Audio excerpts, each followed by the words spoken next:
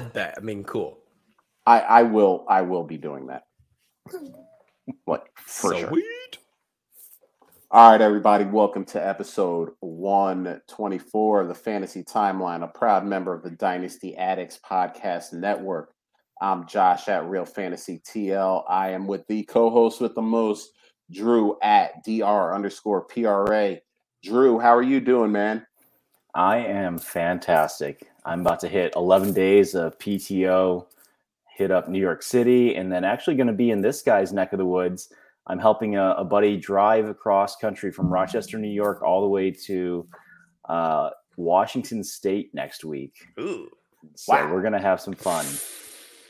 I thought I took a hike driving from Philly to Kalispell, Montana, and you're still adding like another about 10 hours. Another onto day, that. man. Yeah. Bless your heart. Are you the driver or are you the passenger? Both. My friend is heading out west before his family because his kid's got to finish school. So he got a new job offer that starts on the 18th. So I told him I wasn't going to let him drive 38 or 40 hours by himself and possibly, get lost, hijack, something like that. So this is great. You guys just need to buy an eighth of shrooms and trade off tripping. The passenger's trips for 12 hours, then you swap. It's perfect. I mean, that's actually a pretty good idea because honestly, I did my drive pretty much sober and it was terrible. It's awful. So, yeah, do that. But yeah, so obviously, if you are watching us live on YouTube, which you should be doing, you see a very attractive and intelligent man with us. We got Britt Sanders at the FF Sandman. Sorry for messing that up. Britt, how you doing, man? It's a great day. Seattle or Washington had its first full sunny day in longer than I can remember, which is always a beautiful thing. I woke up and it wasn't dark and ugly. And I'm eating my homemade protein bites, which are surprisingly tasty thanks to blue agave. I sound like a tool now, which is awesome, but I'm doing wonderful. I'm really happy to be here. And we are happy to have you. Before we get into the fun, why don't you just tell everybody where you're at, where they can find you, and what you're doing? Oh yeah, that's important, right? Yeah, so I have a lot of shit going on right now. I have a rookie podcast called Rookie on the Rise, which is basically a yearly or a quarterly seasonal podcast where it's just focusing on incoming rookies and their overall evaluation. It's just my attempt to better help the average listener to get a grasp on how what are good rookies and what are bad rookies. And I'm just trying to help them not suck during rookie drafts. And then I have a second podcast with Devi Deep Dive on Brandon's channel called Predictive Measures of Success. And there I'm basically going to be talking about the analytic side of Devi football, which is exceptionally fun. I just dropped the third or second and a half episode because the first episode's an intro and that never counts on the analytics of wide receivers. I have a really exciting guest coming up for the analytics of quarterbacks coming on in a little bit here. And then I'll briefly do tight ends because let's be honest, no one really actually cares about tight ends or should be drafting them in Devi leagues. I write for Yards Per and Breakout Finder, and I write for Fantasy Pros, but I've yet to drop an article. So I got a lot of stokes in the fire, and I'm just kind of having fun poking and prodding which one I feel like doing that day. And I will say that everything that I have consumed that you have done has been amazing. So if you ain't doing it, you should be doing it because not only is Britt good at the writing and the speaking, but he's also very, very smart. So you're not wasting your time when you consume anything that he's done. So you're gonna make me blush. Thank you, Josh. I appreciate that. I mean, that's what I'm here for. I'm honestly, Drew is the great fantasy mind. I am just an overpaid hype man. So, but we work well together. So every Batman needs their Robin. And look, we already got this started from recovering Ridley Truther, Dalton Schultz. That is directed strictly at me because I told I told people in the Cool Kids Club, the Trade Addicts group me chat, that Dalton Schultz reminds me a lot of another guy that we all loved for a year, Bob Tonyan. I did not get the response that, actually, I didn't think I was going to get a good response when I said it. So I mean, but I said it because I think it's true, not because when you speak the truth, people don't like it. We a guy kind of comes out of nowhere and gets you 808 from the tight end position.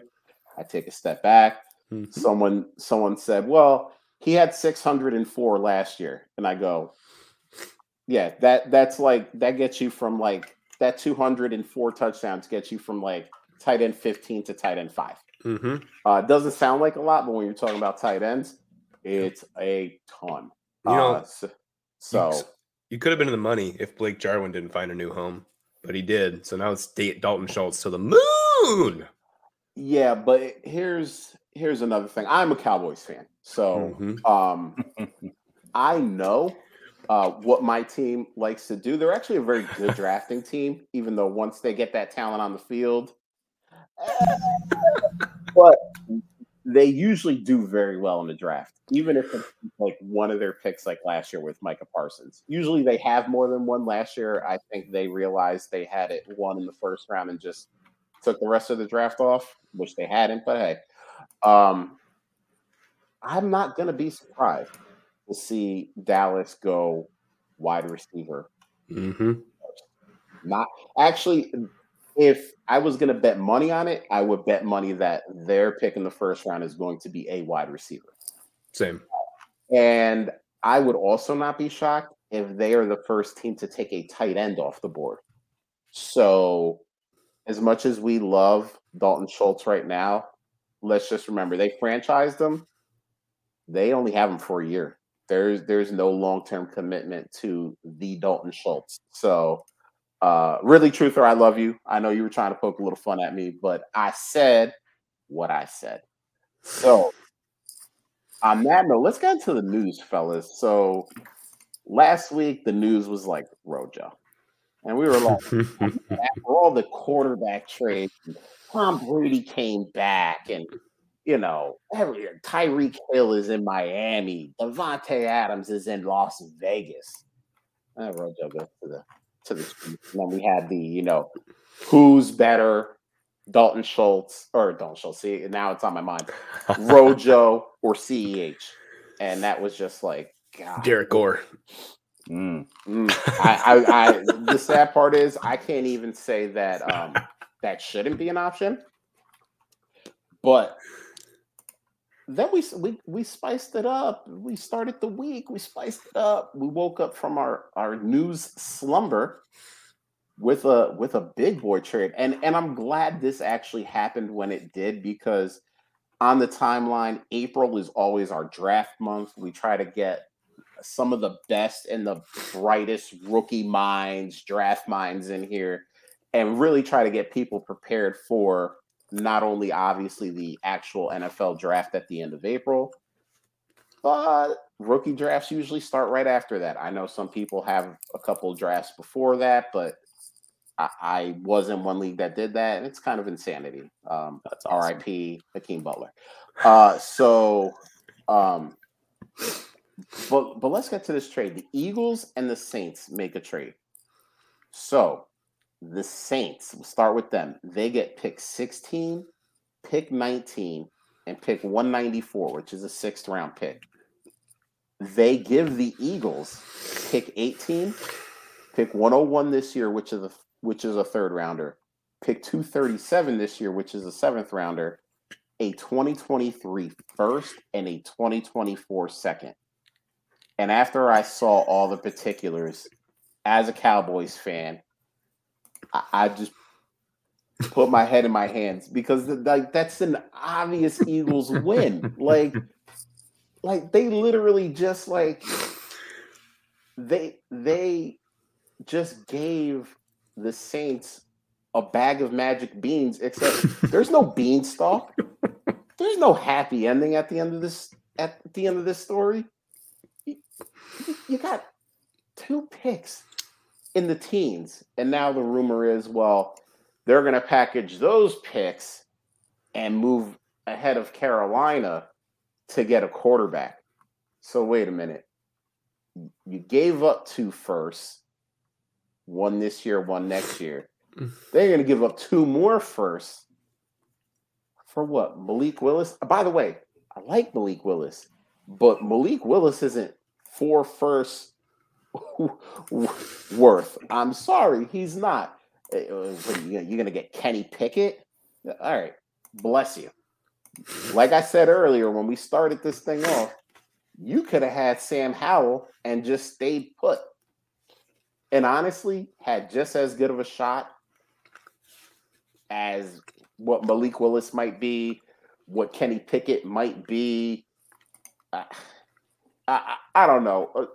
Britt, what do you think about this? Like, is this like, the Awful. Saints are just doing what they got to do, or is it just like the Saints being the Saints? So let's do a little mind road trip, right? Back in 2019, I think 2020, the Seattle Seahawks were in a pretty certain predicament, similar to the Saints, where they're a winning franchise for a long time, and all of a sudden they're at a crossroads because they're starting to suck, and they're panicking because they're not used to sucking. And so Pete Carroll and Sean Schneider do what I figure they always do every night, and they go snuggle up in their little like old school giant beanie or like a beanie bag chair, and they have some like Legally Blonde on, and they're eating some chocolate healthy popcorn.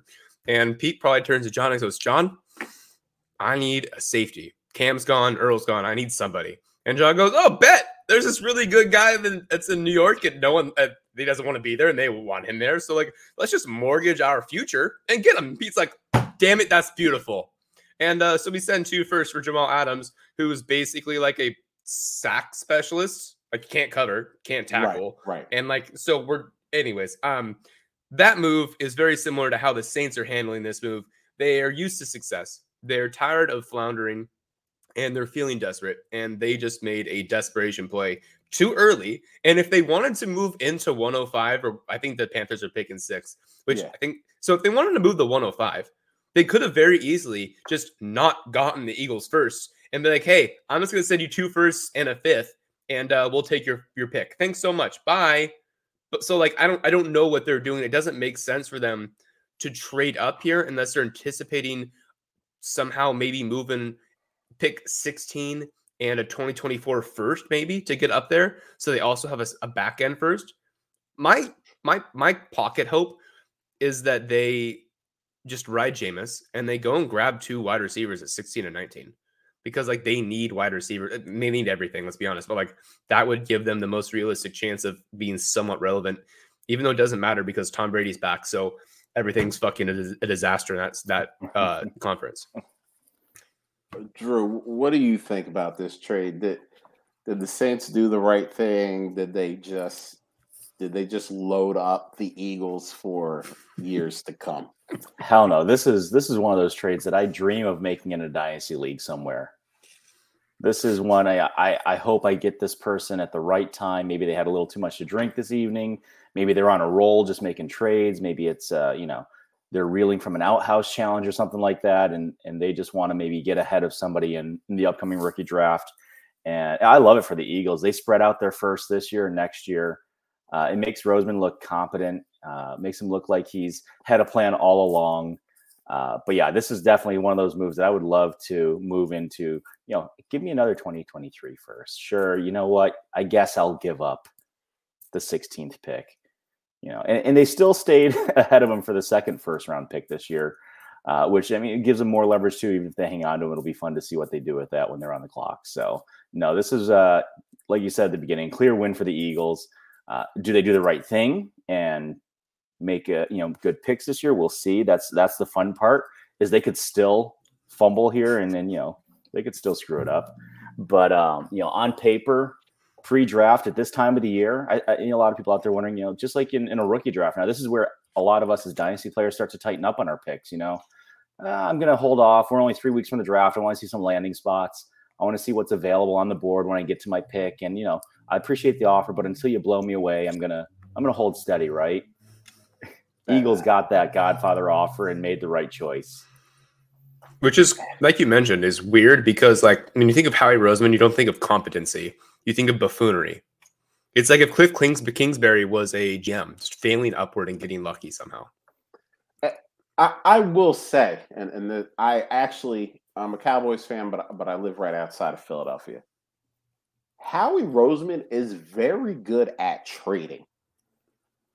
He's not good at any of the other stuff, but he is like, he makes trades, and I go, how does he pull that off? Like, how did he go to the Saints? Hey, guys, you want a couple of first rounders this year? Okay, how about this? How about this? You give me one of your first rounders, right? You give me your first rounder. I'm going to need one in 2023. Saints were probably like, oh, that sounds like a fair deal. No. Wait, there's more. I'm going to need a third this year and a second in 2024. Is that all you need? You know what? Can you just give me a random seventh just because? And the Saints were just like, yeah, this is great. Like, I wanted to give you guys 6 picks just so that I could have 2 late teen picks in a draft that most people are just saying, it's okay. Like, I would get if this was last year's draft and we're talking about, 5 quarterbacks going in the top 15 and Jamar Chase and Penei Sewell, who was being looked at as possibly a generational lineman. We don't have like the number 1 pick, which is usually the most solidified concrete pick in any draft.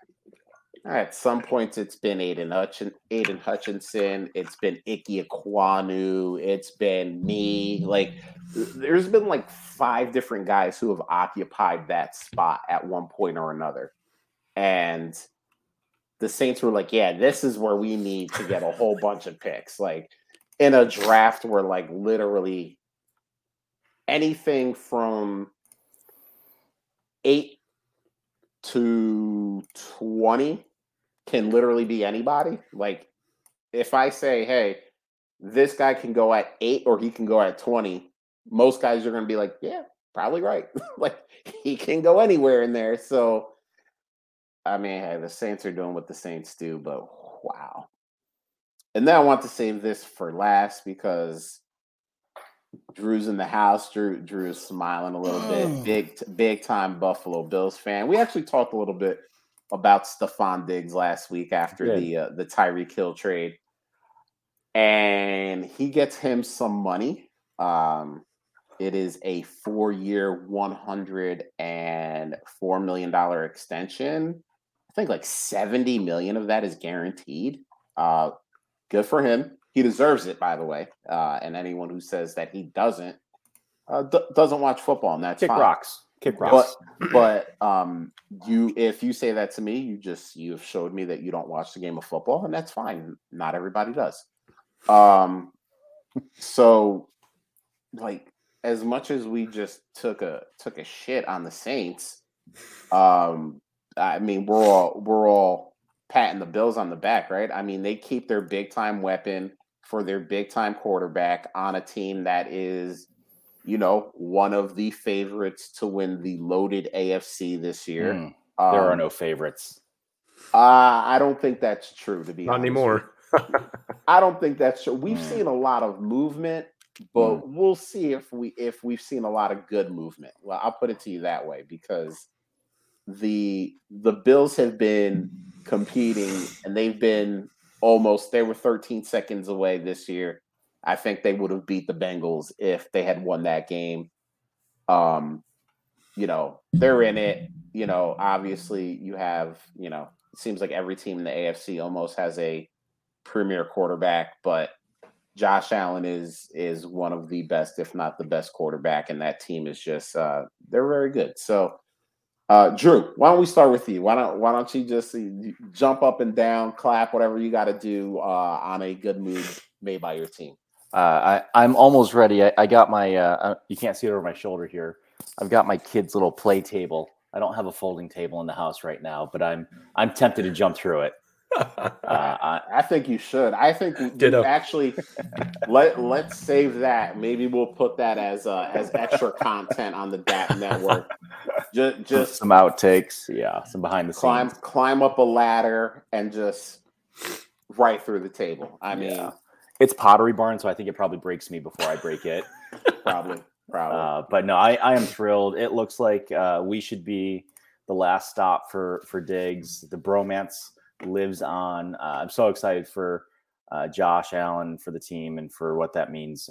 Moving forward, it's just such a good feeling to know that you've got that duo there. That when they need to, they can call the number and they can make a play happen. He might be quiet for 56 minutes, and then in the last 4 minutes pull out the biggest catch that we need to get us into scoring position. He can draw the coverage he needs to. Excited to see where else they go. So actually I'm kind of curious what y'all think this means for a guy like Gabe Davis that's been so polarizing with all the money we're spending on Diggs here. I think a lot of people were assuming that we'd go out and get another veteran or get somebody through the draft early, maybe early day 2 or something like that. So I'm just curious, did your opinion at all shift there, or you still have some expectations with the draft coming up? I'll let you answer that first, Britt, because I got opinions. So I got opinions too. So here's my thing about players that average a 10.9% target share over 2 years and can't beat out veteran journeymen is they suck. My God. So Gabe Davis is a very competent player, right? If he gets that volume of wide receiver 2, he's going to produce well. But let's not pretend that 4 touchdown game where Kansas City was literally asking them to be beaten by Gabe Davis is an indicator of what Gabe Davis is going to do for the next however many seasons he plays in the NFL, when his last 2 seasons, he can't fucking manage a target share above 12%.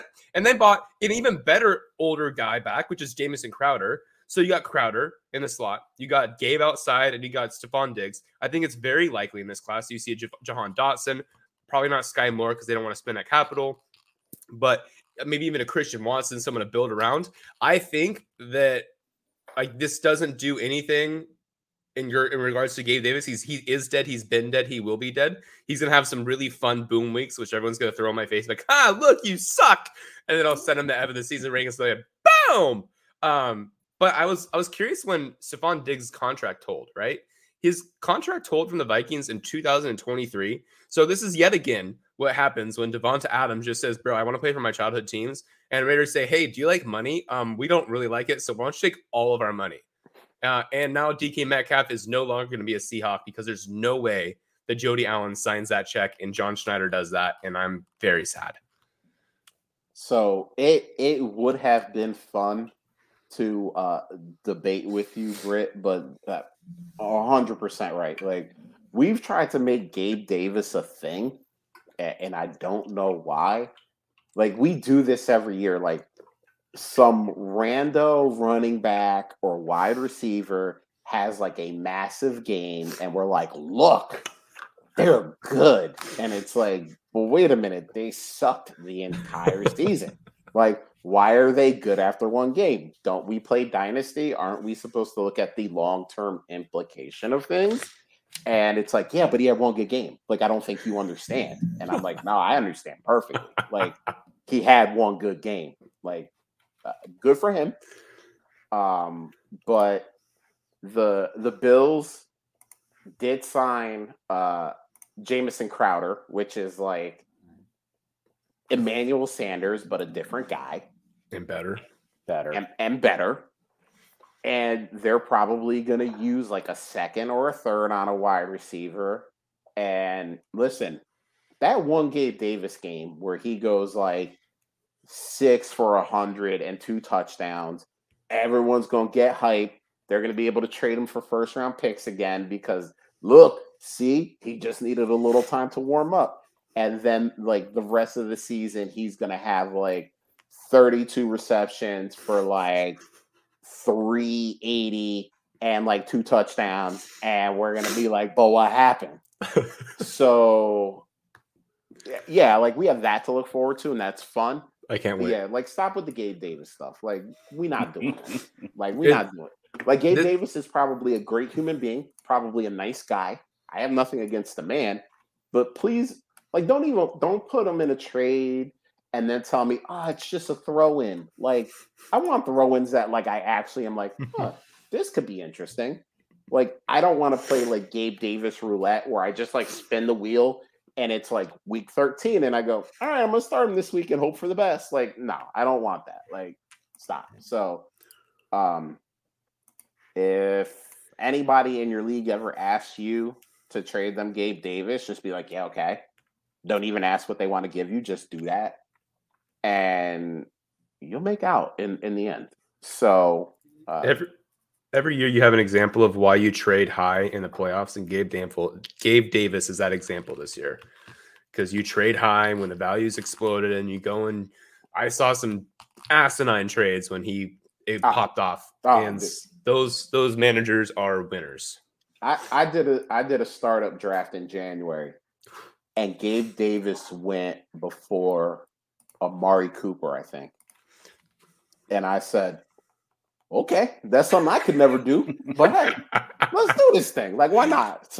Somebody wants to get wild, get wild. Like, I'm not gonna stop you. I'll keep taking good players, and we'll leave it at that. So, wasn't that in the league we were in together? Yes, I do think that was the league we were in. I thought I saw. Like, oh my god, it's happening! Someone's going wild. What is this? I love it. I was like, okay. I don't have to worry about looking at Gabe Davis in the 13th now. Someone took him in the 5th. Cool. All right. Water is wet. People are dumb. Let's ride, dude. Let's roll. But that was good. Let's hit the timeline though. I put out the tweet every week. Hey, send questions. We'll get a question or two. I think Britt brought all the boys to the yard because we got so many listener questions, and I'm excited about this. So let's roll. First one here is from Dat Network Brother.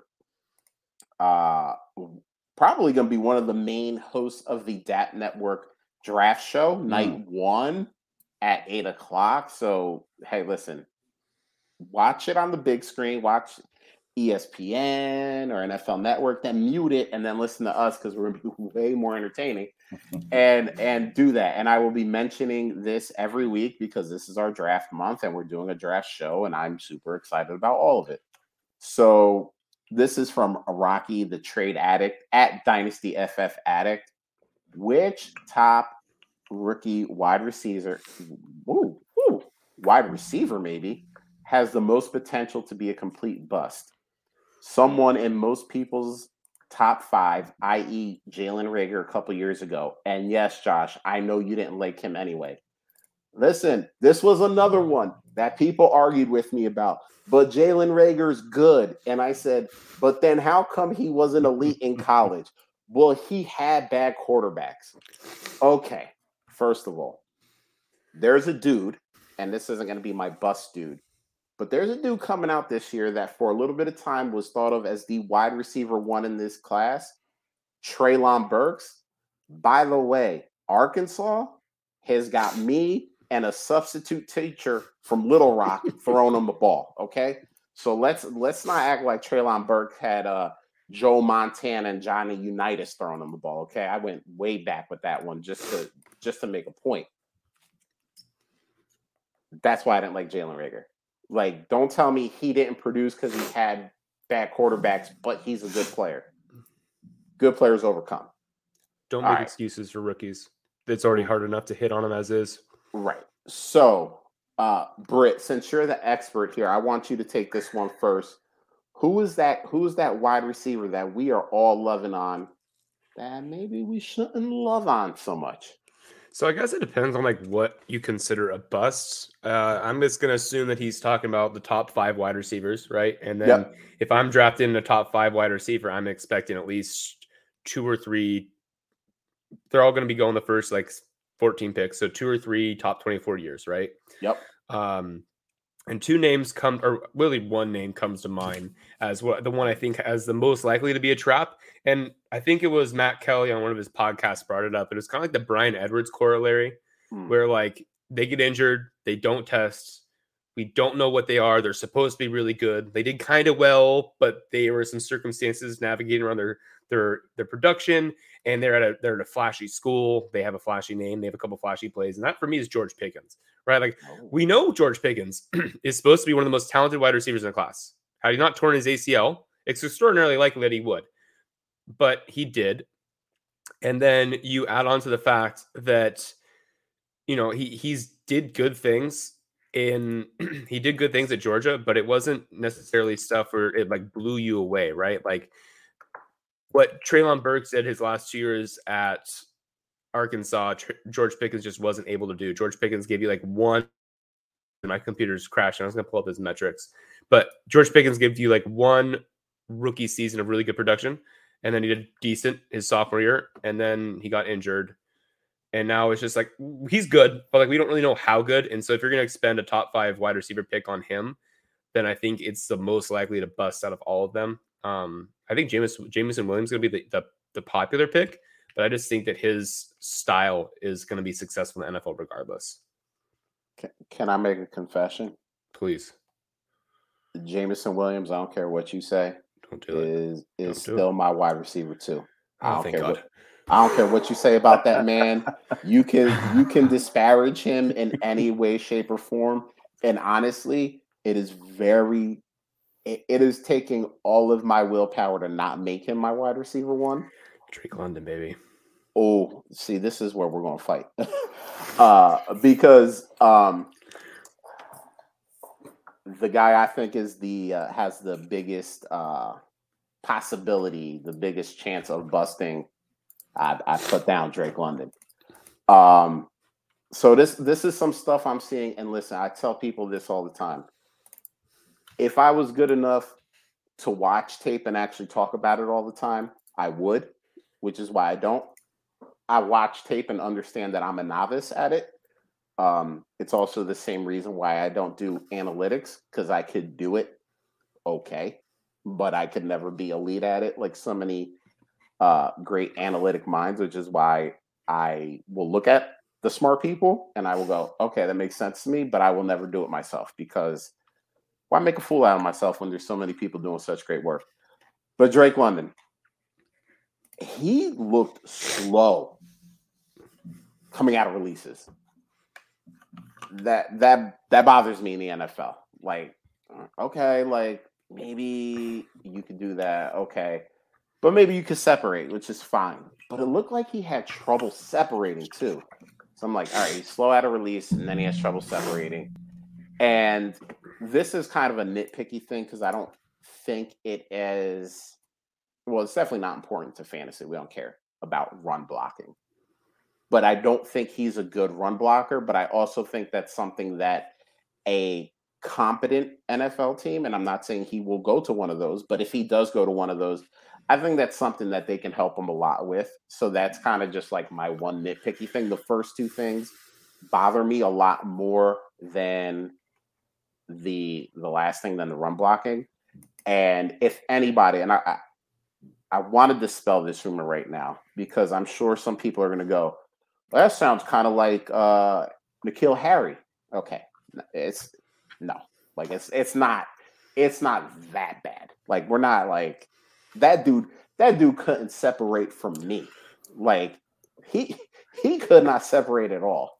But I think those are the first two things, the slow release and the separation, worries me. And I think it worries me more than some of the cons I have on some of the other players. So, but it's actually funny, because I don't know, Drew and Britt, and you guys can answer this. I don't know how much you keep up with kind of like the national, mock drafts and the national guys that talk about this, but he seems to be a guy that a lot of people love nationally, but they don't really talk about him. It's kind of one of these things like, yeah, he's in the top 10. And then we just move on. We don't really talk. They don't really talk about him. So it's a very weird dynamic for me. And I don't know if you guys follow up with that too much, or, maybe I'm seeing something you guys aren't. But Drew, I don't know if you had one if you had a bust or not. I don't know about a strong bust. I think the one I'm most curious about is Chris Olave. He checked some of the boxes for elite production, early breakout age. I am not a film person at all. I mean, I can get caught up. These guys that come on and they'll do a 14 tweet thread, pick their clips and cut them. I love watching them, and it gets me hyped about certain guys. But I think I probably skew a little bit more toward the analytics because I don't understand the film. I feel like I can maybe digest that a little bit easier. So when I'm looking at the top 5 or 6 guys, he misses on the early declare piece, which if he was really that good, he broke out young, he had solid production, but if he was really that good, why didn't he join last year? There was something about last year's class that, maybe it's better for you to stick around one more year. Is there something about this class that you have a better chance to stand out? You have a better chance to get that draft capital, get paid, et cetera. And he risked his body for a whole season to do that, right? These guys are out there for all intents and purposes, especially at Ohio State, going against other guys that they'll be seeing on Sundays this year moving forward. So there was something last year that said, you know what, I'm going to sit here and I'm going to do another solid year. I'm going to, put up some more stats, and I'm going to enter with 4 years of experience instead of 3. So, of course, landing spot could change some things. I think when I see him, I flash back a little bit to kind of the situation that Andy Isabella was in. Huge production, elite, a lot of great things going for him. But then why didn't he leave UMass a year early? So that I know that's a pretty basic kind of correlation there, and I'm sure there's probably some other pieces that I'm missing or not seeing. But he's the one that I'm most curious about, especially since he's got a teammate in the draft that seems to be in the top 5 as well. So that's kind of where I am. I don't know, Britt, if you got any thoughts there, or where how that kind of settles with you. Yeah, I think. First of all, you nailed it with the early declare, right? You don't come back if you come back for your senior season, you better fucking put up a Devonta Smith type season, right? Because there's no excuse to do the exact same of what you're doing or slightly better, a year older and a year more accustomed to the system. That's basically what Chris Olave did. I think what's going to help Chris Olave is sort of just the fact that he's going to be that prototypical route runner guy who's going to be just he will bust only because he may never breach like a top 15 wide receiver finish, but he's going to be a consistent, solid wide receiver too for 4 or 5 years. Honestly, I would put solid money on that. And then I think for Drake London, I think it's fair. And you got to worry about where's the hype? Well, he is if you took away his most common issue is contested catches, right? And I talked about, me and Jacob talked about this on a podcast on Rookie on the Rise. And if you took away his contested catches, which I don't know when it became a bad thing to be good at them, but apparently it is now.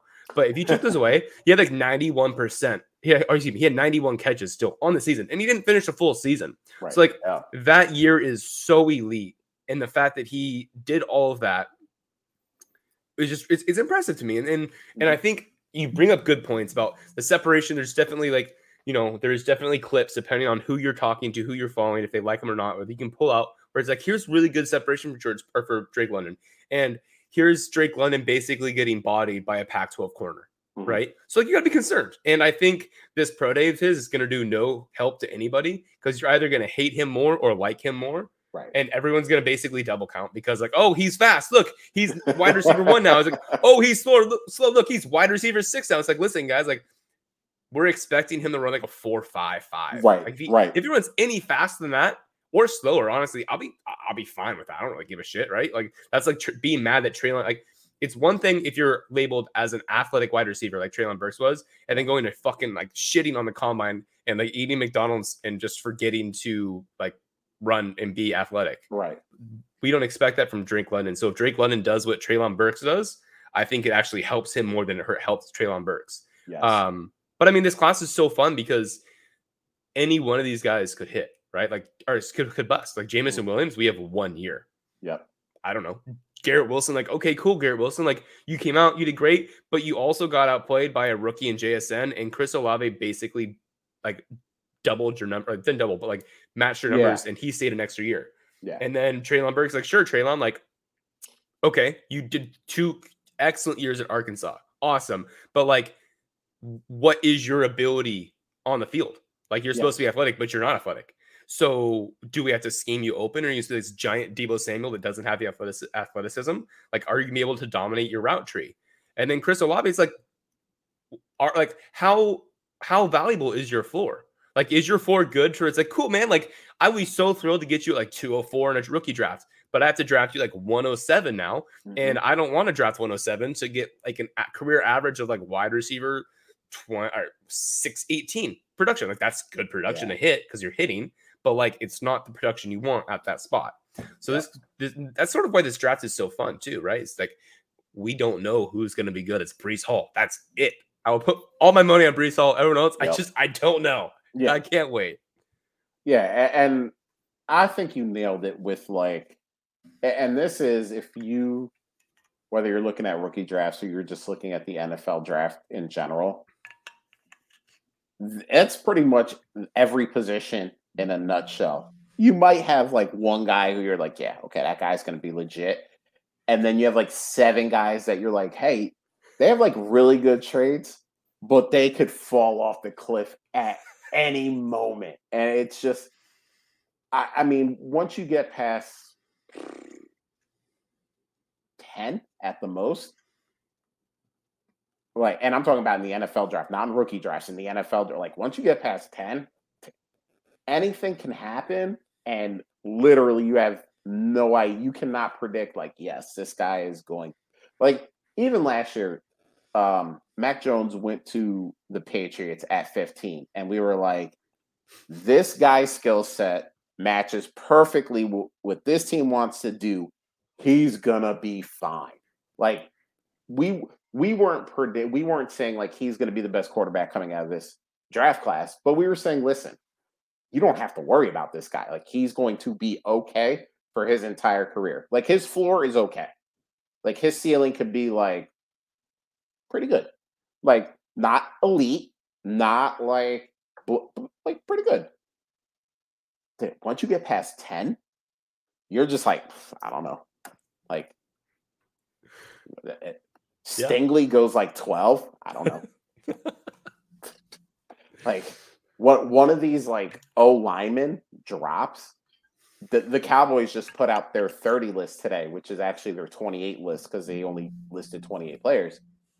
And Charles Cross is on their list, which is like really interesting to me because it's like everybody's been saying like, oh, this dude is top 10. Like, there's obviously Dallas thinks that there's some kind of chance that he could fall, maybe not to 24, but maybe fall to 18, 19, 20, where they go, all right, let's trade up a few spots and get this offensive lineman that we need. So that was interesting to me. And like, we don't know. We just don't know. So it's going to be fun. But all right, let's move on to the next one here. This is from our boy from across the pond, from the great nation of Ireland, Jerry O'Shea, at Jerry Shea FF. Why is the wide receiver Green Bay or Kansas City going to draft in the first round going to be the 101 in rookie drafts this year? I'm going to start this off and say no. That's why. No, it's not going to happen. Listen, Christian Watson might go there to one of those spots. Jahan Dotson. And look, I like both of those guys for different reasons. Breece Hall is the 101. Maybe in a super flex, you get a guy at 101 who's got like Marcus Mariota and Jimmy Garoppolo as his quarterbacks. And he goes, God, I need a quarterback. I'm going to take Malik Willis. But besides like those scenarios, Breece Hall is your 101. And honestly, unless between now and the draft, and I don't want to put no curses on no one, Breece Hall tears an Achilles or something running. Why would you do that? Oh my God. But that's the only way. You're just saying that because I have the 101 in one of our leagues. What's that? You're just saying that because I got the 101, 102 in our. I have the 102 in the league too. So I'm trying to trade that, John. But unbelievable. Absolutely unbelievable. How dare you? That's the only way that Breece Hall is not the 101. That's it. That's the only way. Honestly, still may be. And he might still be. But, so listen, a lot of those guys that are going to be around for those two teams, and they have multiple picks at the end of that first round, there's going to be some good wide receivers there. Not only are they not going to be the 101, they're not even going to be the first wide receiver taken because Garrett Wilson is going to go top 10. Drake London is probably going to go top 10. Chris Olave could be like right outside the top 10 based on some mock drafts. People like me are still going to love Jameson Williams. So, yeah, I mean, not only will none of those wide receivers be the 101, they won't even be the first wide receiver taken. Drew, what do you feel about this? Am I wrong? Am I right? What did I miss? Just watching the chat here. No, I think I think you're right. You know, I think there will be a lot of hype, and in maybe some more casual leagues, you'll be able to play on that a little bit and make some good deals there. But yeah, it is Breece Hall. Even I've got a league that I took over that I think I have like Daniel Jones and Baker Mayfield and maybe Jimmy G or something like that. And I'm still most likely taking Breece Hall if I have the 101 there. If I have the 101, I'm trying to trade back to the 102 and get a little piece extra because at that point, I'll take whoever's there. You know, if it's a big piece in that league, shit. You know, I'll take either piece that I can use and add some extra, whether it's next year, whether it's later this year. But yeah, I am not looking anywhere else. I can't think of a receiver that could land there early enough that would make me move off of Breece Hall at 101. Nobody, because positional scarcity. You just can't. You literally can't. Like, there's a reason why running backs are pushed up in every rookie draft, and it's because you get 2 to 3 years if you're blessed, and beyond that, it's like gravy, honestly. And we should be churning running backs every couple years, anyways, just trade wise. But like, so let's just ideal scenario, right? Let's say Jameson Williams goes to Kansas City. That's probably like the best fit, just in terms of like additional weapons, things like that, right? The most he's going to bump up to is 2.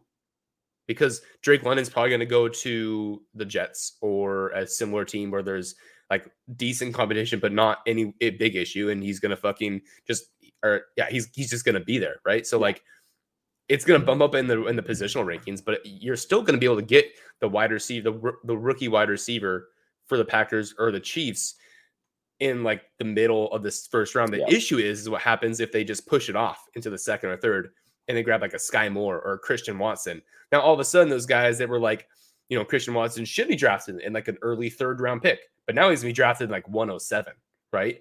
Or like Sky Moore, like, hey, maybe you can get him at the end of the first.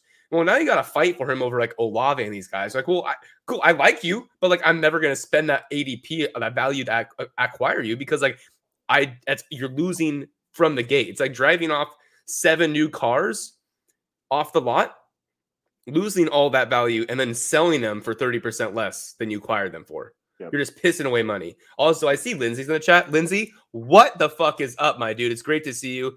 She smacked my ass in Scott Fish Bowl 11.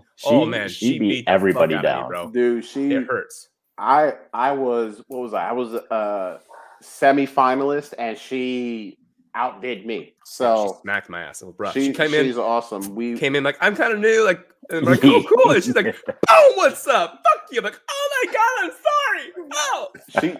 She's in our listener league and she's like, listen, you know, I'm kind of new to this dynasty thing. Man, she's so great. She hustled us. I forgot what she started the season. 12-0, 13-0. I think she lost maybe her first week and then ripped off 12 straight. That's what it was. She lost week 1.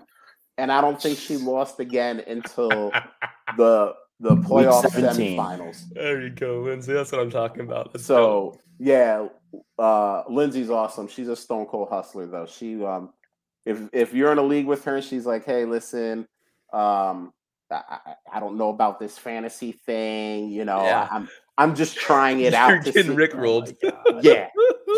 She straight hustled us. Her team is stacked. I mean, she's going to be a contender for years. And she was like, listen, I'm kind of new to this dynasty thing. Like, take it easy on me. And nope. No.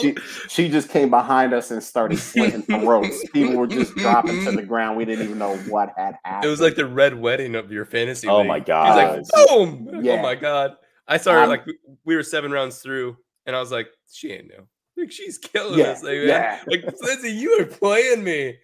Oh, it hurts. Well, it's funny because she's a great person, but she's a shy person, and we made a deal with her that if she won Scott Fishbowl, and this was before the drafts, before everything, we said if you win Scott Fishbowl, we're getting you on the show. We're getting the exclusive because you've been one of our people from day one.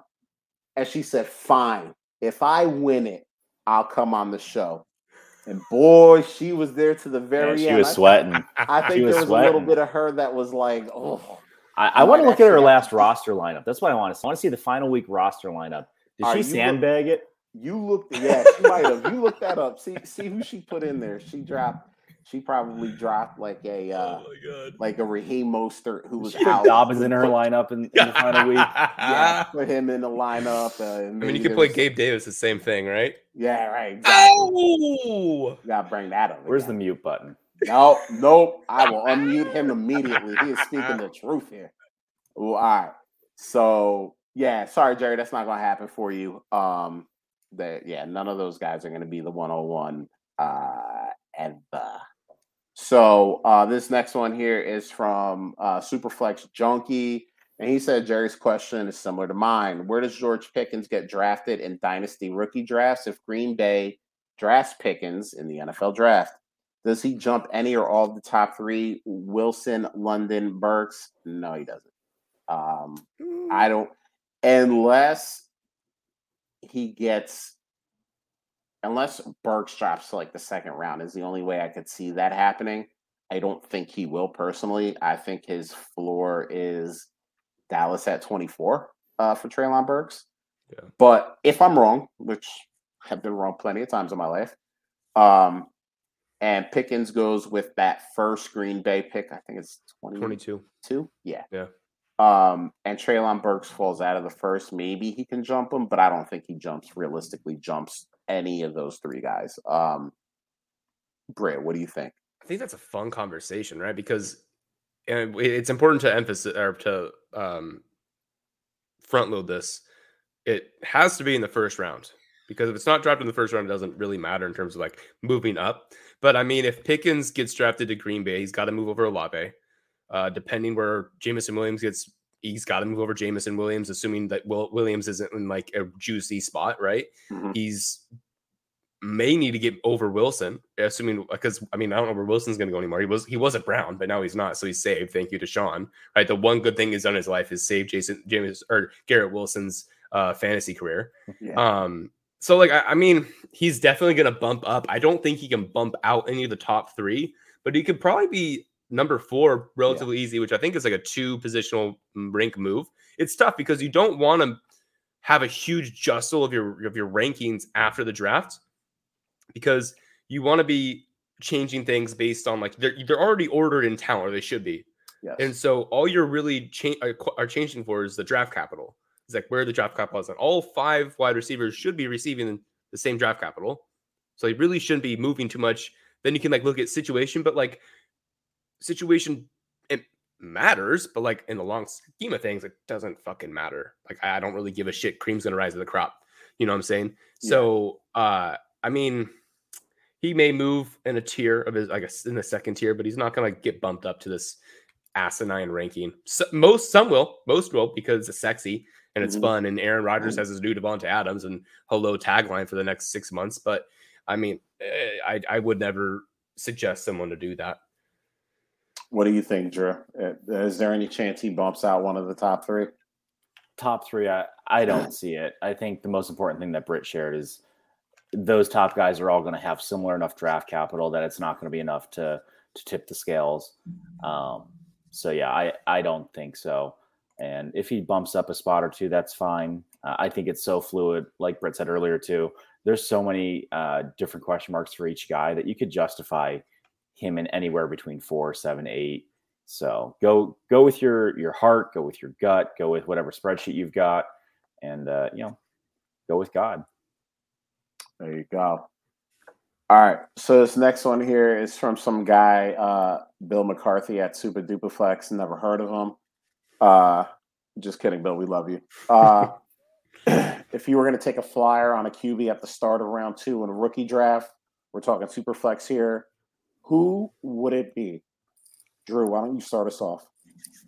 I think Britt put the note in here. I'm with him. I am absolutely eyeballing Desmond Ridder at the top of the second, somewhere around that turn. Yeah, he's got the tools. He's had success there, and I would love to have him stashed as the second QB that I take if I've got maybe multiple firsts or something. I'm totally fine moving back, and maybe I have an early first, and then I've got a late first. I'm fine moving back from that late first, top of the second, get an extra piece, get something into next year, add a 23 second or whatever, and I will take my Desmond Ridder and go back to sending my lineups in August. Thank you very much. Yeah, Britt, big yes. same? Yeah, the issue with that, Drew, is that he's not going to be available there because apparently he's getting drafted in the first round. Apparently he's the second best quarterback in the draft. So, assuming that that's reality and now we're not living in a true simulation, because that is the litmus test of simulations. Does Desmond Ridder get drafted in the first round? Yes. Blow the fucking computer up. Let's start this bitch over. No, okay, it may actually be real. Theoretically, if Desmond Ridder gets drafted in the second round, let's say Jalen Hurts area, 100%, that is my guy. That is my boy. Yep. After that, it is going to be Sam Howell. Matt Corral is fun. He's sexy. He's got a good arm. He runs, but he also doesn't protect himself. And I don't like quarterbacks that run and don't protect themselves at body weight of 205. I'm not a big fan. I have a general rule of thumb that if I can bench you and you don't protect yourself, I'm concerned about you. And so that's a good rule. He and I'm a really bad bencher. So he is within that threshold. So I think Sam Howell is the only other guy other than Desmond Ridder that I'd be really interested in. If you want, at that point, there's really no one else, honestly. Yeah, it's Desmond Ridder for me. I feel like Desmond Ridder is the guy, and there's one or two QBs every year that every draft guy goes, well, someone's going to trade back into the first round to get the 5th year on them.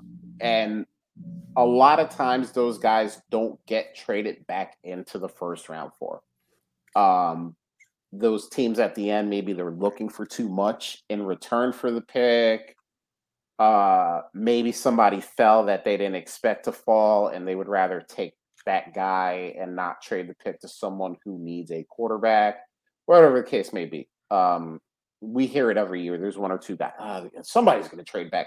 And I think Desmond Ridder is one of those guys this year that we're going to say it a whole bunch, and then the actual draft is going to happen, and we're going to be like, top of day 2, like this guy, maybe Detroit didn't take any quarterback with their first 2 picks, and Desmond Ridder at the top of the second, something like that.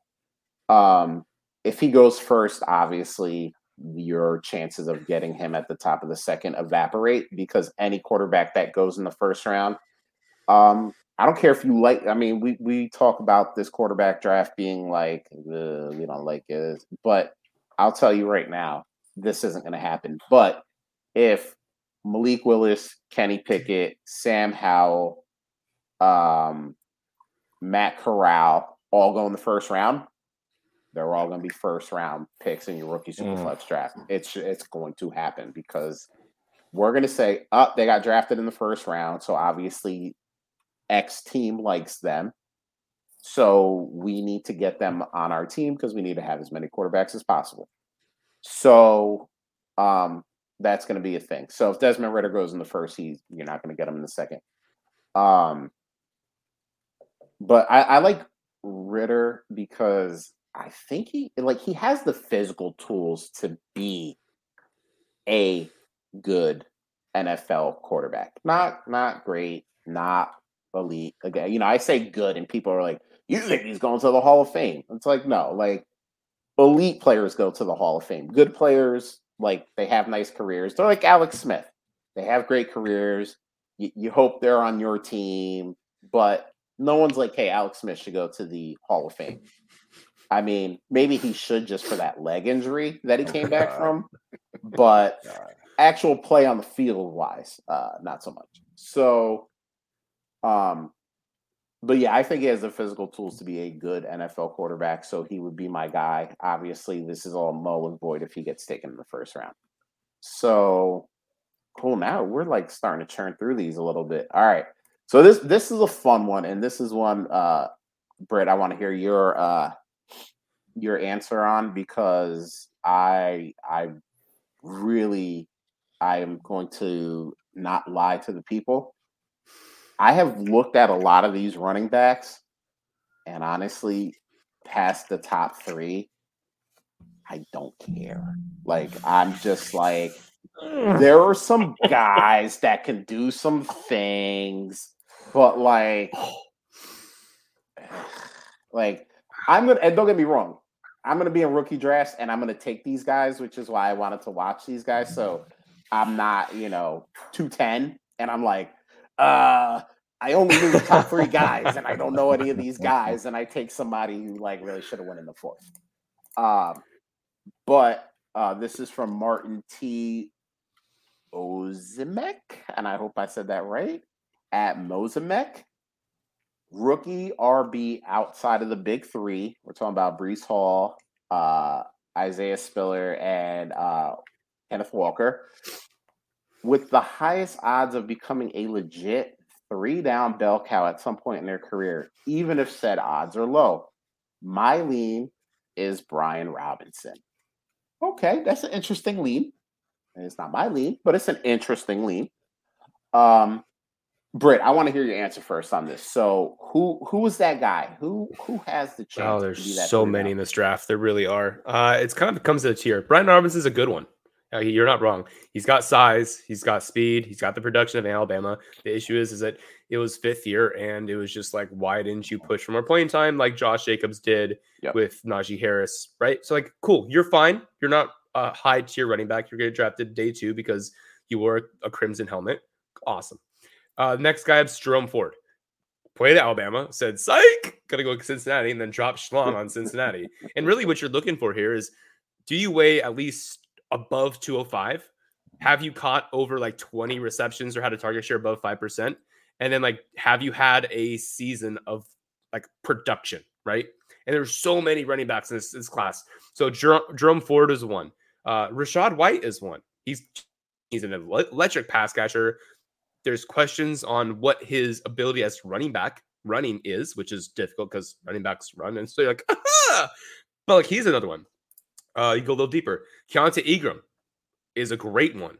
Out of Texas, transferred to USC and did great USC. Pierre Strong out of North Dakota State had 4 seasons of 1,000 yards and multi-touchdowns and had multi-catches while also being fast and thick. This boy, if you want a James Robinson in the class, is Pierre Strong. And then you got Zamir White. I don't know if Zamir White can catch because he unfortunately shared a backfield with James Cook. And I'm not sure anyone's as good of a catcher as James Cook in this class. Maybe Rachaad White, right? So sure, Zamir may be able to catch and do well, but he's never had the opportunity because Dalvin's little brother said, yo, I'm not thick like Dalvin, but I can catch better than Dalvin. So check this out. And then you kind of, you drop into like the iffy tier, right? You got Tyler Batty out of Missouri, 197. The first 3 years at Missouri is just disgusting. You're like, what are you doing with your life? Why are you doing this? He came back his senior year, had a Najee Harris-esque year, posted incredible analytics, high 80th percentile across the board, doing great. And then you also have guys like Tyler Goodson out of Iowa, someone who I'm a little more shaky on, but he's got there. You got Tyler Algier as well. And, like there's a couple other guys. I can't believe this. Kevin Harris. If you want a late round guy who is going to be a workhorse, given that he gets drafted like before round 4, or even round 4, early Michael Carter area, like Kevin Harris is that guy. The issue and the reason why he isn't propped up is because he had a back injury in last year, and it kept him out pretty much the entire year.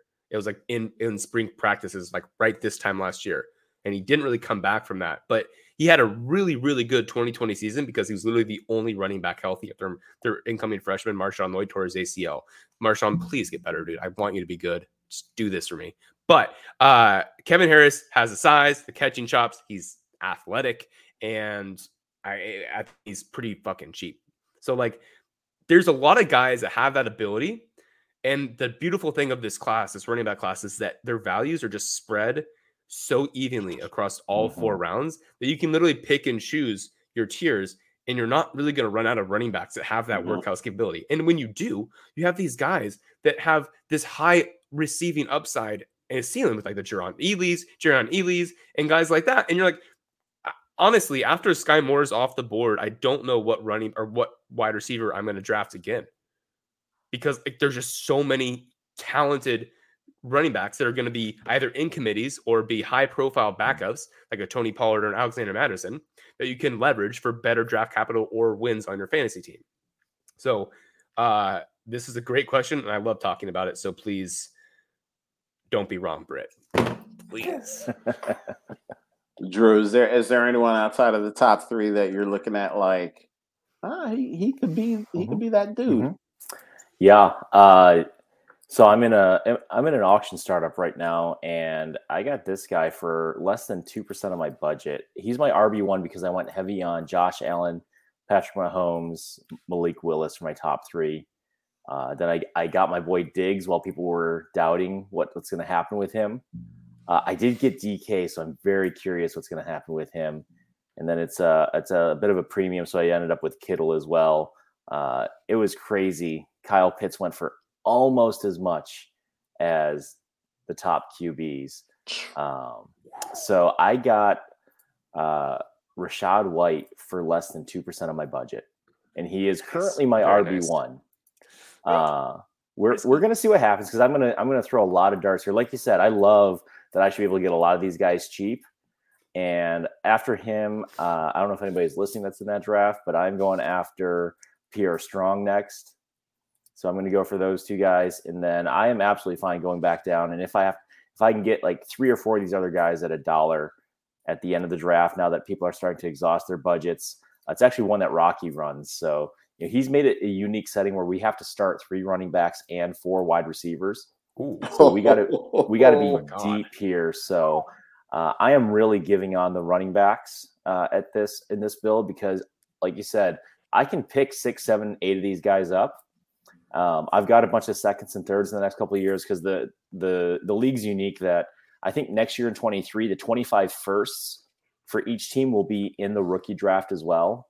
So I'm looking at all my seconds like they're basically quasi first, because if you're not taking a player, I've got 3 of them next year in 2023 for selling like $25 in my budget this year.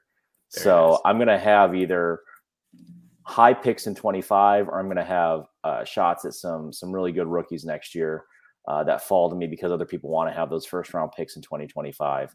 So I'm excited. This year I don't expect to do much. We'll see what those 2 quarterbacks could win me a couple of weeks just by themselves. But for this running back class, I am just fine taking those guys. And then I would love to grab, maybe a Zonovan Knight later on for $1. You mentioned, I think you said Tyler Goodson, just try to get somebody with a little PPR upside. So I will absolutely take a bunch of dollar darts and load up, and then maybe try to sneak in a vet or 2 that I can get for a few dollars. But I feel really good with the start there. And if 2 of the 7 guys that I pick are serviceable, let's have some fun this year. House money. Yeah, and I think there are those guys every year. We're like, we didn't talk about them in the first round of rookie drafts. And, I remember last year there were a lot of people saying,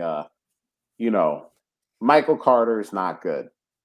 We were like, okay, don't get me wrong. Michael Carter he didn't win you a championship, but you weren't like, God, this guy stunk on my team this year either. And I think, Drew, that strategy, especially this year, I think this year, and Britt mentioned it, even though I said, honestly, past the top 3, I'm just kind of like, meh.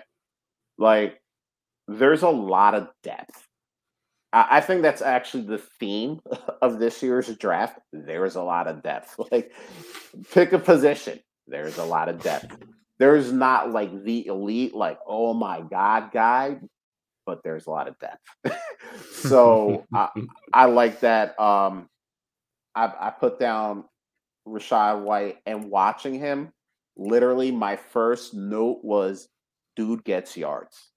Like, that was my first note because 6.3 yards per carry, and obviously, people will yell at you when you use YPC because they're like, it's not. But in college, I like using it because usually if you can get above 6, you're fine. Like, you're good enough, But pass catching, I agree with you, Britt. Honestly, the only person I like out of this class more as a pass catcher is Cook. Cook is the best pass catcher coming out of this class. Fight me if you want to. I hope the Bills get him. Another You guys have Singletary. Go away. Another third round running back for the Bills. We gave you Lynch. Let's go. The Bills will just pick a third round running back every year until the end of time, just to screw with us all. So yeah, like outside of the top 3, Rachaad White is mine. Just because he's a great pass catcher. He can run a little bit. Yeah, Britt, you're right. Like, he didn't have a ton of rushing attempts, and that is the thing. Yeah, I can say, YPC, but if you get 6 point, I think he had like was that 158 rushes or something like that? I can't remember the exact number off the top of my head, and my computer is also being a little weird. But not a lot. Like, not a lot. So we can't sit here and say, was it 6.3 because he didn't rush a lot, or was it 6.3 because he just was efficient with what he had? We'll find out at the next level. He had 183 attempts. Okay, so I was a little bit off. But yeah, Rachaad White, that dude gets yards, and I like that at the next level. You can have 1 million touchdowns in college, but if you're not getting yards, it scares me a little bit. Dude gets yards. So you scared me, Josh. Why? Where did you think I was going? No, because you said the Bills take third round running backs, and I think of the last 2 running backs the Bills have taken, both have sucked. And then I thought of Tyler Algier as the perfect fucking Bills running back. He's fat in the third round, and he's a plotter, and he's not fast. And the Bills are going to take him instead of Breece Hall, and I'm going to fucking cry. Yep. But I'm going to be happy also because Kadarius Toney skipped a voluntary workout to go to a house party in Florida. I found the mute button. I will say, and I had to fight the masses during the process last year. Rocky said it earlier. I was not on Jalen Reagor. I was also not on Kadarius Toney. I was like, listen, y'all see things, blessings that y'all see that, but I don't see a dude that can actually do it at the next level. And my mentions got flooded when he had that one game where he had like 180 something yards, and people were like, "See, I told you." And I don't even know if he had 180 something yards the rest of the goddamn season. All right, so all you people that were in my mentions, that's what I'm talking about. You look, you got Gabe Davis 2.0. He's gonna have one game. He's gonna have it, and you're gonna come in my mentions, and you're gonna be like, "See, I told you." You don't know what you're looking at, and I'm gonna be like, all right, let's wait for the rest of the season to be over before we just crown this dude. I told everybody, I said it on this show, if anybody gives you a first round pick for Kadarius Toney after that game, you take it, you run, you laugh, you tell all your friends, even your friends that don't know what you're talking about. They'll be like, I don't play fantasy football, guy. I don't know what you're talking about. You just go, but it's really good for me. And they'll just be like, all right, I'm happy for you. And you move along. After you tell everybody, tell your parents, tell your grandparents, just tell random people on the street, I got a first round pick for Kadarius Toney. And go confess at your local parish for stealing. Your priest is going to be like, I have to call the cops. That's a lot of Hail Marys. You just stole from another human being, and not a little bit. You stole a lot. So that's that. Like, forgive me, Father. Yeah, Kadarius Toney. Yeah, I love the people that were on him. And don't get me wrong, by the way, all you Kadarius Toney folks, I know you're still on him. Trust me. I know. I see you in them Twitter streets. I see you in them streets. Kadarius Toney, this is gonna be his year. Okay. Good luck with that. Mhm. Drew's boy, the new head coach over in Giants land, is gonna look at that dude one time and be like, "Get this dude off my field." He's got Don't a even different project to work on. He's got to get Jones into being a stop. He's gotta sit with Jones until 2023 when they draft their real quarterback. He ain't doing nothing with Jones. He's gonna be like, "All right, bud, like I'm gonna make you look competent, but stop it." He's not out there with Daniel Jones like that. I'm gonna turn this guy into the next Josh Allen. I'll He buy already into knows. I'll buy into Daniel Jones if he goes and hangs out with Jordan Palmer, but he hasn't yet, so I'm not buying in. Dude, Give him the Josh Allen treatment, baby. Send his ass to Jordan. Jordan's the soothsayer. Dude, if you told me tomorrow that he moved Jordan Palmer into his house, yeah, I would be like, "What you want for that Daniel Jones?" Somebody be like a ham sandwich. I'd be like, "I'll put cheese on it for you." Just that's how bad I want Daniel Jones. Drive it to your house and give you a kiss on the cheek. I don't care where you live. I got you. I deliver. All right, let's hit this one here. Ken Brett at Verint6, VERINT6. Who would you comp QBs like Ritter and Howell to from past classes? I understand that draft capital has to do a lot with QB comps, but this class is lacking, and we are looking at like a 2013 draft situation. I don't think we're looking at a 2013 draft situation. That was historically bad. That was Geno. That was EJ Manuel. That was nasty. Stop. Listen, no. You know what? I'm not sorry, Drew, because the path to Josh Allen went through EJ Manuel. It did not have to go through EJ Manuel, Nathan Peterman. Listen. Could have been Jake Fromm.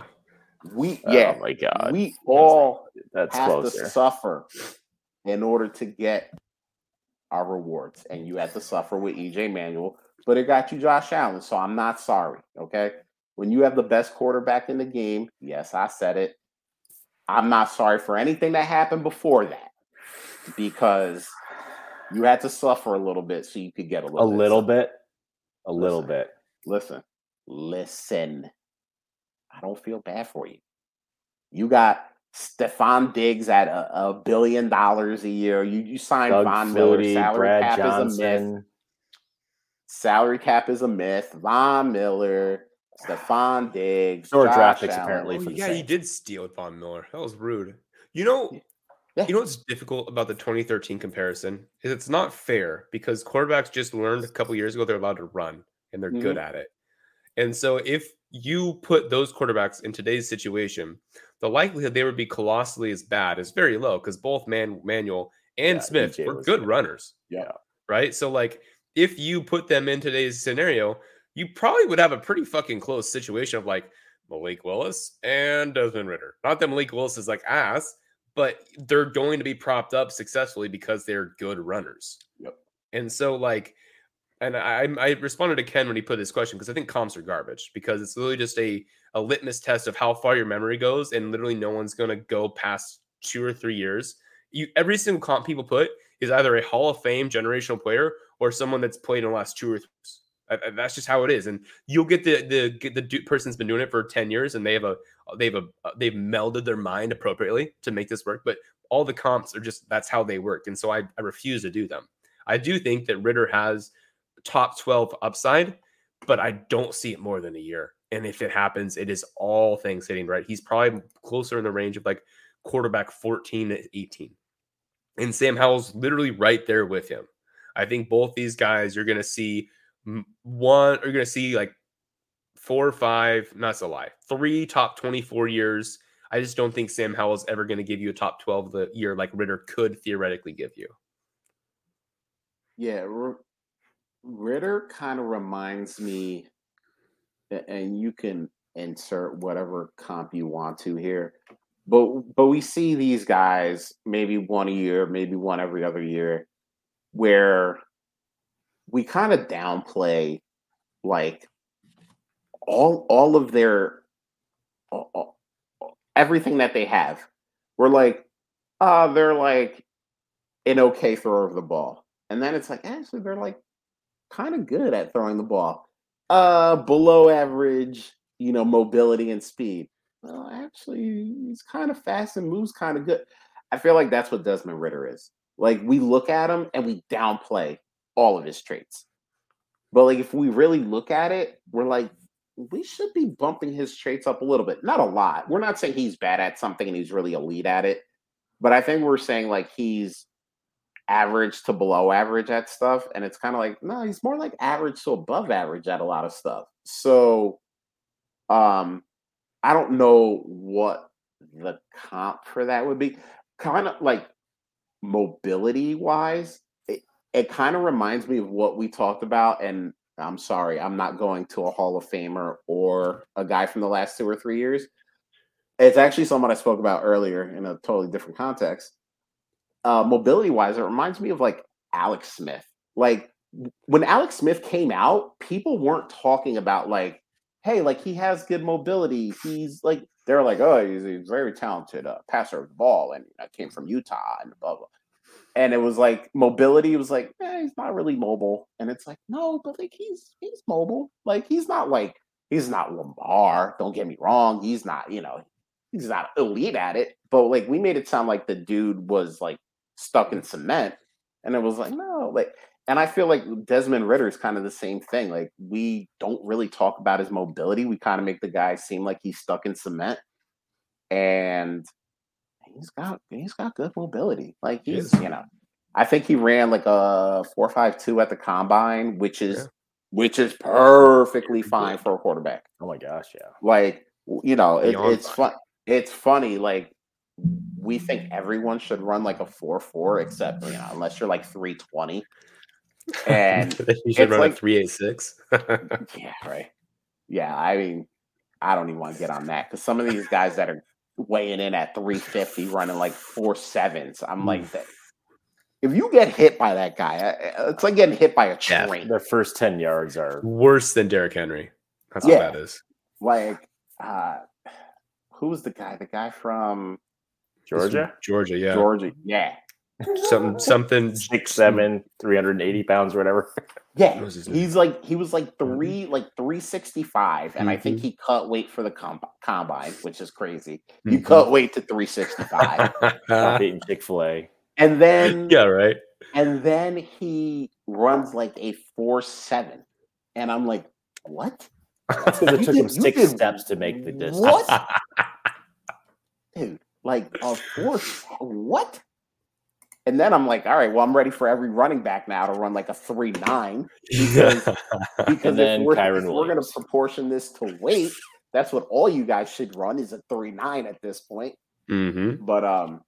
But yeah, like he ran, I think it was like a 4.52 or something like that. Yeah, it was around there. Which is quite all right. Like it's very good for a quarterback.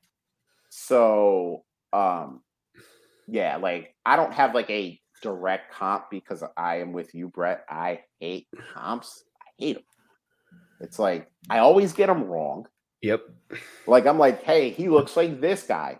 Mm-hmm. And literally every other person that I talk to that watches film and is actually really good at it is like, I don't see even 1% of that. And I'm like, that's fine. Like that's why I don't do this for a living, because no one would pay me more than 2 weeks to do this. So, but yeah, like Desmond Ritter just seems like a guy we kind of downplay all of his traits. And you know what's a good comp for him?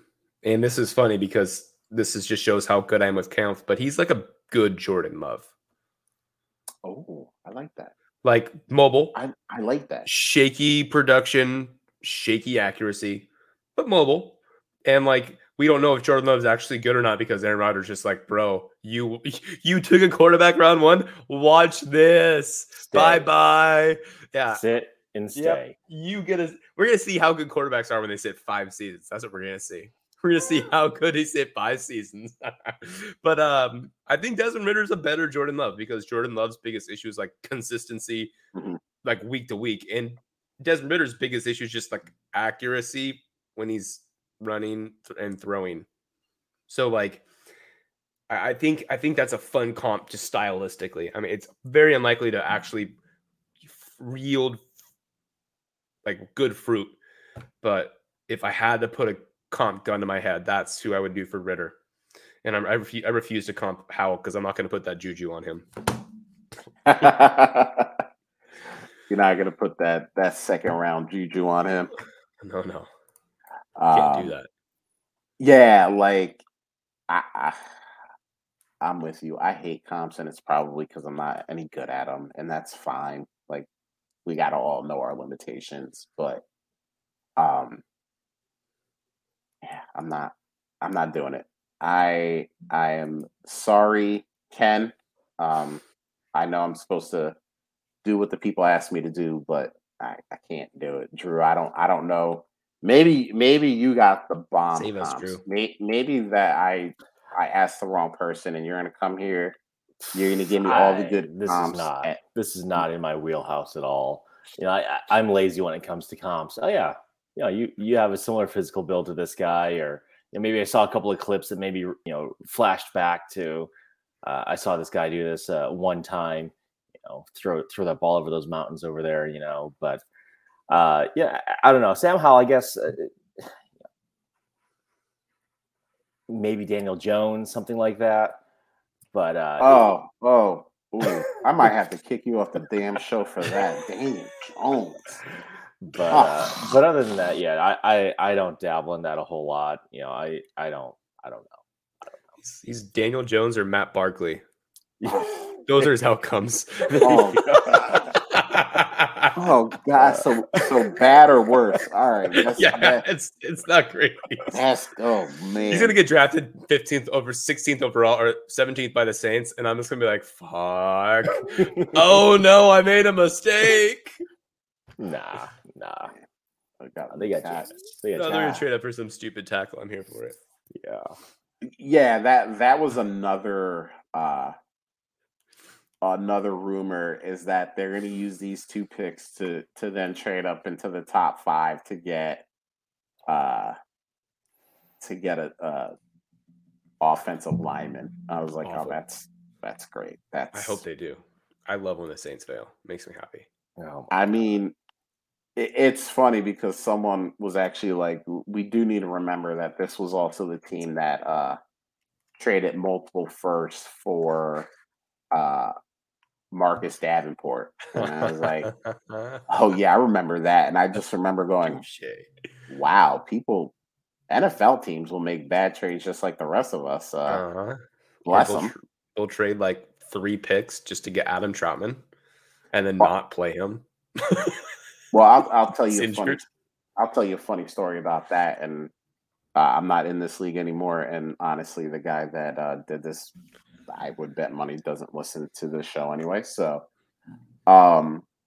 this was a league where the rookie draft took place before the NFL draft.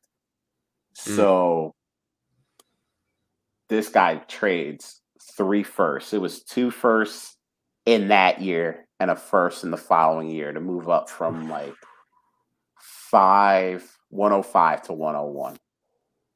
And this was the Joe Burrow year. No. So everybody goes, oh, my man, he just traded all that to get Joe Burrow. Yeah. He said, nope. I traded all that to get Drew's favorite player, Tua Tagovailoa. And we all went, wait, what? You did what? You did. He said straight up, he said, you're all wrong. Tua is going to be the best player in this class. And I said, oh, one hit Tua? And by the way, I can say that because I currently have one hip that is held together with a steel rod and 7 surgical screws. So I am also a one-hipped man. And I throw left-handed. And wouldn't no NFL team want me at quarterback either. So I said, listen, as someone who only operates with one hip, I can tell you, it's not easy. gotta start doing those DAC warm-ups. Yeah, you do. Listen, I can only do half of the DAC warm up because the left side pops, the right side there's no pop. You can plant, but you can't whip. Yeah, there's Oh no. Get you out on the golf course. Yeah, see if you can clear your hips. Charles Barkley with that shit. It's too bad. It's actually funny. I used to play in like a lot of like rec softball leagues when I was younger, and I was a power hitter. And after my accident, when you literally can't twist or clear one of your hips, my swing is all arms. And don't get me wrong, if I can connect, I have enough arm strength to still whip balls wherever I want. But dude, trying to connect when you can't turn your hips. Don't lie, Josh. You're poking that ball opposite field just to get to first. He's going oppo. He's going deep oppo to get to first. By the way, I can't tell if I make contact, I can't tell you where that ball's going to end up. Like I used to be able to turn, hit to opposite field, whatever I wanted to do. Now it's all arms, and it's like it's wherever the ball hit the bat, that's where it's going, and I don't know where it's going to end up. So, I told him, I said, dude, as somebody that operates with one hip, man, I don't know about this one. Like, you're asking a guy in the NFL, and I understand he's going to have time to sit and wait. And we had Fitzmagic, and that was fun for a little bit. But I was like, I'm curious. I should hit that guy up and see. You should, because I want to see. I want to see his reaction to when Tyreek Hill came to town. Because that boy must have came in that league and said, "See, I told you so." They love Tua. Tua's going to be elite. That's what Drew's been saying this whole year. We got a little bet on Tua. So Drew loves Tua. He loved Tua before Tyreek Hill. So I get it. I'm not going to question Drew's love because Drew loved him before he had a head coach. I also love Marcus Mariota coming out of Oregon. I don't know. There's something about the Samoans. Marcus is phenomenal, first and foremost, and I can't wait for him just to be disjointed after his 6th game at the Atlanta Falcons, and I'll be holding all the Mariotas, not trading them away, and I'll cry very long tears to sleep. No, I'm scared Tua though because he's like the most fragile quarterback we have. It used to be Baker, but Baker's fate is now determined. Like you are a homeless man, Baker. You have no team. Seattle's not going to trade for you. The Browns won't release you. You're in quarterback purgatory. And so for Tua, it's literally how good can you be with one of the best complementary weapons in the league now? And you better be fucking good because if you're not, they're going to ship your ass off. And that is scarier than owning or managing a team with Jalen Hurts the last 2 years. Because you literally could go from this guy that could be top 12 quarterback with these people or be Sam Darnold and just pop around the league and do just a little bit. He's better than Darnold, but like that's his future in terms of like finding new teams. And that's just so scary as a manager for your fantasy football team. So what are you willing to take for Tua in the Superflex league right now? As far as either rookie picks, or are you willing to package him plus what to move up to a guy you're more comfortable with for your QB2? As a quarterback too, honestly, I ride with it. It's because his ceiling's so big. And I don't see, unless it was a really nice deal where like you move Tua for Kirk Cousins in a second, which I don't even think is reasonable or not, but like you move him to like those. Derek Carr, I guess, doesn't kind of. I think Brett froze here. So the magic words. I would trade him for like the Derek Carrs of the world and Kirk Cousins because like they are gonna do just as well and you're gonna get picks back as well. Yeah. Right. But I don't know what I would move up to get him. I mean, I don't know, man. Like, what would it take to move off of him? What would you have to add to him to get to Russ at this point? An older guy or a Stafford, older guy? Man, I think you have to throw in a first. That's scary. I'm not doing that. And I don't think you could. I just think that because you're throwing in a first, you're adding on 10 years of age and you're going to get possibly less production. Like you get security for 3 years, which is cool. but like I'm not really in the business of finding back end quarter or like top end quarterback twos. I don't know if Stafford or Russell are going to give you a consistent stream of quarterback one performances. And I know they've got great teams, but I don't know.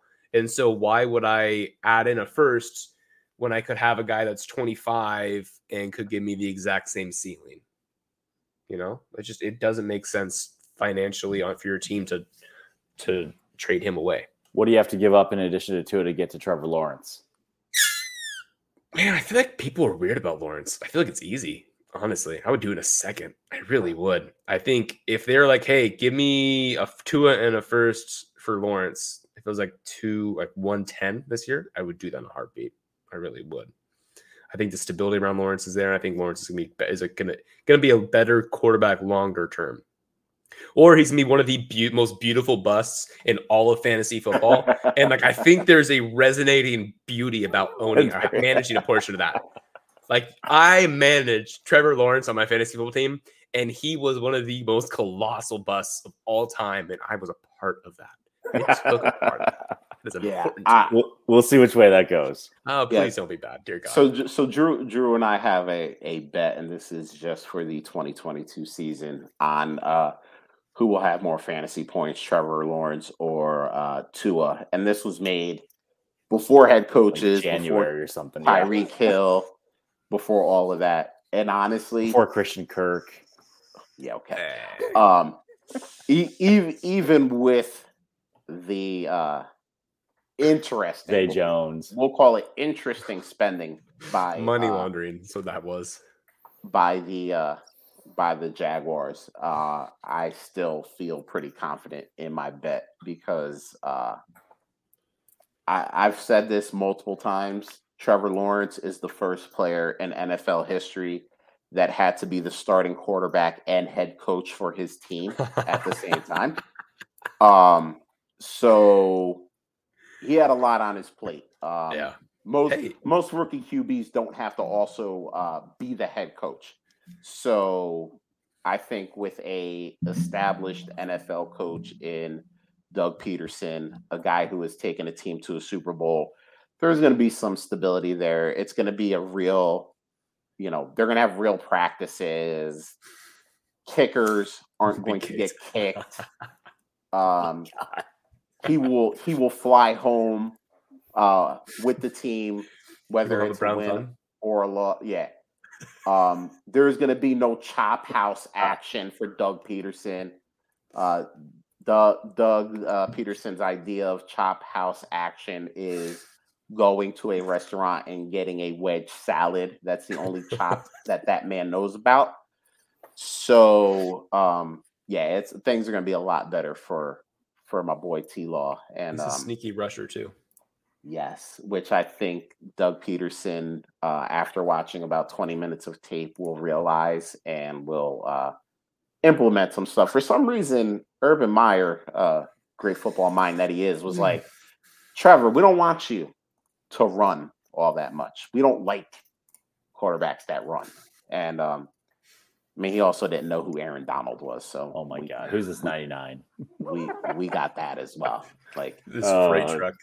But all right, we could talk about this forever, but we're getting to an hour and 40 minutes here. So, Britt, thank you for coming on, man. This has been a ton of fun. It has been all mine. Great chopping it up with you. Just tell everybody again real quick where they can find you, what you're up to, what you're doing. Yeah, absolutely. So you can find me on Twitter at the FF Sandman. You can find my podcast, Rookie on the Rise, on all of your favorite podcasting streams. Just basically, I'm on a mission to make you suck less by letting you hit better or do better on your rookie draft. And that is the goal of Rookie on the Rise. We're going to have a really fun game called Rotor Ball come up probably a little bit after the draft, where it's essentially a single season salary league best ball where it's only rookies. So you have like 6 roster spots. You have to fill it with the rookies. And then the winner gets a certain amount of prize. And we're going to also donate a portion to charity if everything pans out the way it does. You can find my other podcast, Predictive Measures of Success, by typing in Devi Deep Dive. I'm a part of that channel. And you'll find us there. If you're interested in Devi, May 22nd, we are going to be having the Devi Summit. It is going to be a 6-hour podathon with the Devi Dashboard, the Campus to Canton boys, and the Rookie Big Board boys. We are going to be covering any and all things Devi, and it is going to be a charity event that all proceeds are going to be going to the Ukrainian refugees being displaced by this tragic and terrific event. You can buy apparel now on Viridian Global. Those snapbacks are looking very, very fly, and I'm ready to buy a couple.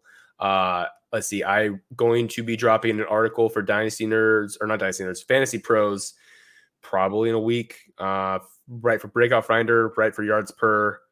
Writing's sort of going down because no one reads writing anymore. I'd rather just talk to y'all instead of writing, honestly. So I'll have a bunch of content for you guys. Come in, chop it up, holler at me, and come say mean things because it makes me sort of laugh, and I like laughing.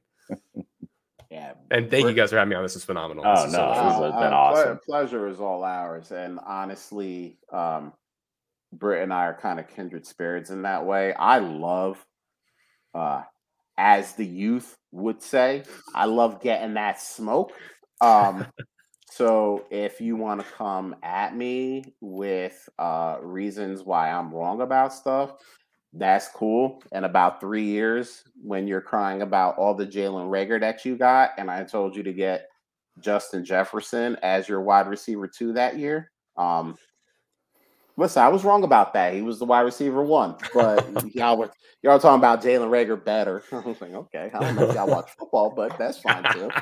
Well, I'll catch that smoke. And listen, please come at me when I'm wrong too, because when Drake London is out here being a big boy, and you can come at me and be like, remember that time you said Drake London sucked? I'd be like, yeah, but remember that time I said Justin Jefferson was going to be real good? Yeah, I'll just do that. So, appreciate you, Britt, for coming on. Appreciate the chat. That was lit. We had so many people in and out. Lindsay, she RIP'd my career after I said something about Brees Hall that was just used to make a point. I ain't pushing it on the man, but she said, Josh's out here predicting injuries. He's not even a doctor. I'm just saying. Listen. When that happens, I'm gonna slide in those DMs and I'm gonna light fire on you. I want a refund on all the leagues we're in together, Josh. All of them. That's fine, but here's the difference. I did not predict that. I am loud, but when I predict something, like Trevor Lawrence is going to be better than Tua in 2022. Josh said Brees Hall is going to get hurt next week. Yep. Josh said Brees Hall should be your 101, and I'll give a damn what the format even is. After he gets hurt next week. That's what Josh said. I'll stand by that. Josh said the only way he wouldn't is if something bad happened. That's the only way. Because at this point, there's nothing Brees Hall can do at this point that would get him off of the one. Nothing. He could slap my grandma and I'd still take him 101. He could hang out with I would take him 101.